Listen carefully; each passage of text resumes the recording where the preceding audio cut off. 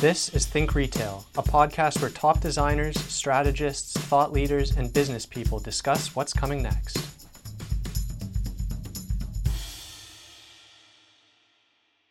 Hi, I'm Melinda from SLD, and this is Think Retail, and today we're talking to Jennifer Klein, owner of Secrets from Your Sister, and we're talking about why independent retailers are winning at customer experience. Is bigger always better? Large retailers with multiple locations and a global reach seemingly have infinite capital and resources, but this can come at a cost. The decision makers in these companies are often far removed from their customers, and any initiative to lead change can be met with differing opinions and agendas.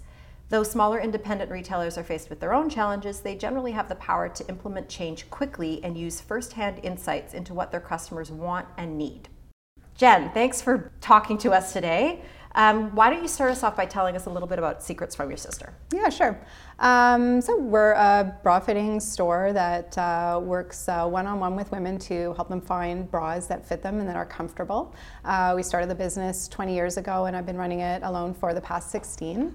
And we've had another location before. We've closed that. We have our flagship shop, and we're a destination business for women to come in and get lingerie. So can you tell us about some of the things that you think have led to you being a destination? Yeah, we came out into the bra fitting market 20 years ago. This was before Oprah hit the bra fitting industry, and women were desperate to find comfortable bras to hold, to support them and give them comfort. There's over 250 different bra sizes, and the big shops like Victoria's Secret were only really offering about 12 sizes. So there was a huge amount of women running around uncomfortable, flopping around, and they just wanted and desired something more. Right. So finally the industry, evolved, and companies started manufacturing bras that fit many different sizes of women. And our store was fortunate enough to come out, fairly close to the beginning of that. I think we've stayed here so long because we've grown with the industry. We've worked with our customers. We've worked on developing, having great staff and training. And we've been consistent. Like, we're always here. And if you need something, you can shop around and look at all the other different places. You can go and find things on sale. But no matter what, we're always going to be here for you. So you can always rely on us. And I think that has made a big difference. So if you could describe your service model, because I've been a customer here, I know what it's all about, but maybe you can describe it for our listeners, because it's really important that they understand this part of it. Yeah, so when women come into the store, we offer a unique service in that we work one-on-one with you. So there's not a saleswoman running around and helping multiple people, answering the phone, cashing people out.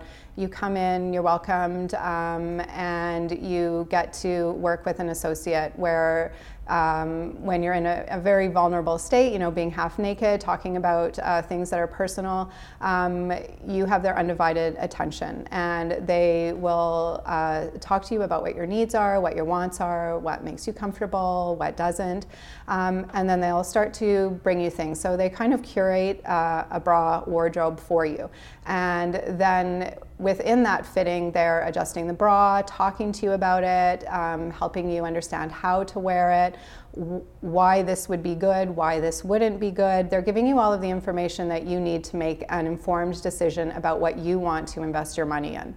And bras in our store are a little bit more expensive than you would find elsewhere. So you could be paying anywhere from $60 to $200 for a bra. And it's important for women to have this information so that they know that they're buying something that's going to be good for them and it's going to last a long time. So if we're going to think about the biggest lingerie brand, would probably come into most people's head, we would think about Victoria's Secret. It's not necessarily directly in competition with you, but how would you compare your service model to their service model? Mm-hmm. Victoria's Secret wants to offer you an inexpensive bra that's fashionable, They want to be able to help you quickly, and they want to be able to give you a lot of variety. Their product is poor quality. Their service is not excellent. There's a lot of people who are uninformed about bra fitting and bras and materials in general. Our service model is, quite opposite in that we have a lot of information, we have a lot of education, we have quality product, and we have like a huge variety of sizes. So they're there for the people that don't have a lot of money and haven't gotten to a point where they want something better, where they have to go out and search for something. So how has it been possible for you, a small independent retailer, to provide such personalized and hands-on? I mean, you've got one-on-one. That's a really, that ratio is, it doesn't get better than that. Yeah. So how are you able to provide that when a huge company like Victoria's Secret, selling something at a much cheaper cost, isn't even able to offer? Can you talk a little bit about that? Yeah, it's a difference between small business and big business, and we both, work together. But in a small business, we also don't make, billions of dollars like Victoria's Secret. So Right. we take our cuts, and in my particular business, we invest into staffing, and when you have the right women working for you, and you also invest in training and how to train these ladies, and continue to work on the training each year that you pass. It makes all the difference. You're giving people information that they can share with other people, so other people can become informed and educated. You're empowering people, whereas the Victoria's Secret model is not about empowering people. It's just about putting bras on your body, so Right. you have something. So you touched a little bit on training. So what role would you say education plays at Secrets from Your Sister, and how do you think bigger brands could do a better job? I think you have to. I think you have to invest in your employees and educate them. If you don't, then you're not able to move your brand and your product forward. You have to be able to give people information. You have to be able to allow them to make decisions. And if you don't, they'll just lose interest. Right. When it comes to the actual products that you sell, how does being a hands-on retailer and being in the store all the time, how does that give you an advantage? Yeah, it allows us to see how the product fits. If the product doesn't fit, it allows us to see if there's challenges with the material or the fit that we're able to share with the supplier. It allows us to narrow down what type of bras suit what type of bodies, so that we can make the fitting experience go by much faster. Instead of spending 3 hours trying on bras, trying to narrow down what's best for you, being able to work with the product allows us to better choose options for women, so they're not wasting all of that time trying on multiple items. It allows us to talk to the customer about the materials. A woman could see a bra and be like, oh, that's ugly, I hate that. And we say, why don't you just try it on, just give it a chance, see what it's like on the body. We get it on, and then the fit is so magnificent that they're like, oh my gosh, I can't believe it. And then they are looking at the product in an entirely different way. And it allows us to have that one-on-one to help work with the customer and move her in directions that she might not go by herself. And what about with the suppliers? You mentioned them. How much engagement do you have with them? We have a lot of engagement with suppliers. I'm quite particular about the bras that we bring in and the fits and the quality. Also, I studied costuming in school, so it heightened my awareness to certain things. And when we see a new product that isn't fitting well, is coming back multiple times due to discomfort, we see a little fold on the material in every single person that we're trying it on, we get to engage with the manufacturers, let them know that we're experiencing these challenges, and that sometimes it will lead to a recall of the product.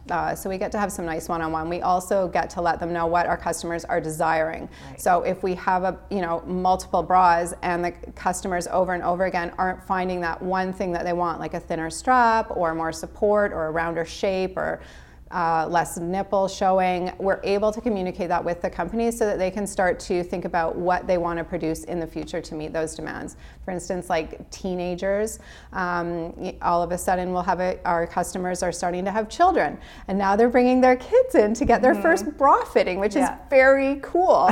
But then all of a sudden it's like, oh, these girls are smaller than a 30 band. Like we need to get a different range of bras to suit this whole new client that's coming in. So we get to communicate that with the manufacturer so that they can be aware of that and start to, produce a product that's going to suit these young ladies. So big brands pay marketing research companies a lot of money to profile their customers. You're here in the store and you are watching your customers, you're listening to your customers, you're talking to your staff and hearing their feedback. Now, of course, big brands can't have that kind of engagement, but is there anything that you think that big brands could learn from this experience? I think big brands, they pretty much have their marketing nailed to a T. It's the one-on-one with your customers that they're really not getting. There's also not a huge amount of people available. Like you go to the Bay and you think, oh, this is great, I can get everything done all at once. But then when you go to get help, there's nobody there and you have to search somebody out. It's very challenging. All of a sudden we'll have customers that are coming in and they're pregnant. So 14, 12 years ago, all of a sudden these women were coming in pregnant. And it's like, oh my gosh, we now have to work into a whole new industry of nursing bras to suit this clientele. And when you're working in a big box retailer, you're not really going to notice those things immediately. It's going to take a lot longer with all of your market research and studying. And at that time also there wasn't social media, so not as much as what we've got today. Right, it helps you to be fast on your feet. Yeah. Great. Make quick changes. Absolutely. When we talk to independent retailers about employees, the conversation is very different, and I think there's a lesson to be learned here.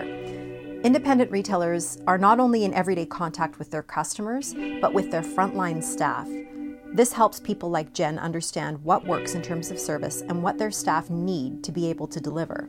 How could bigger brands take some cues from what Jen and other indie retailers are doing?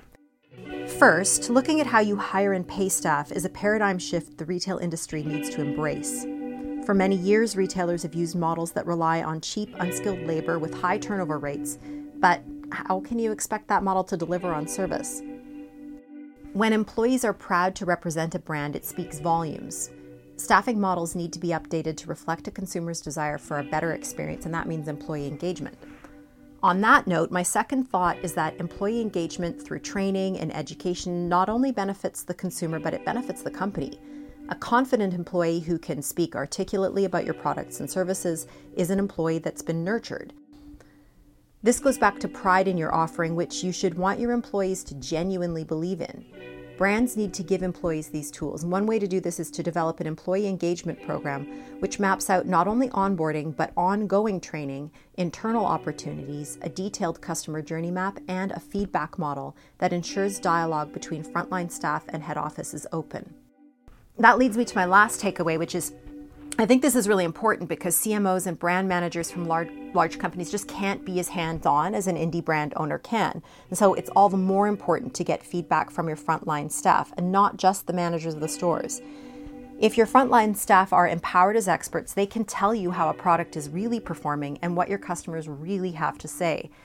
We often find that when we run an employee engagement program, that frontline staff end up giving us key insights that were overlooked because nobody thought to ask them, but they ended up making a huge impact. A formal program that asks frontline staff to give feedback could be as simple as an ongoing survey, but it should be embedded into the company culture and it needs to be formalized to ensure it actually happens. The customer journey is such an important aspect of design for retailers. You can create a gorgeous store and the best customer journey on paper, but if you don't have the right people, it won't make a difference. Indie brands like Secrets from Your Sister get this, and we can learn a lot from what they're doing right. For more information about Think Retail, you can reach us at info@sld.com. For more episodes, visit us online at sld.com/podcast. Next time, we talk about why brands need to embrace the consumer activist. We hope you'll join us.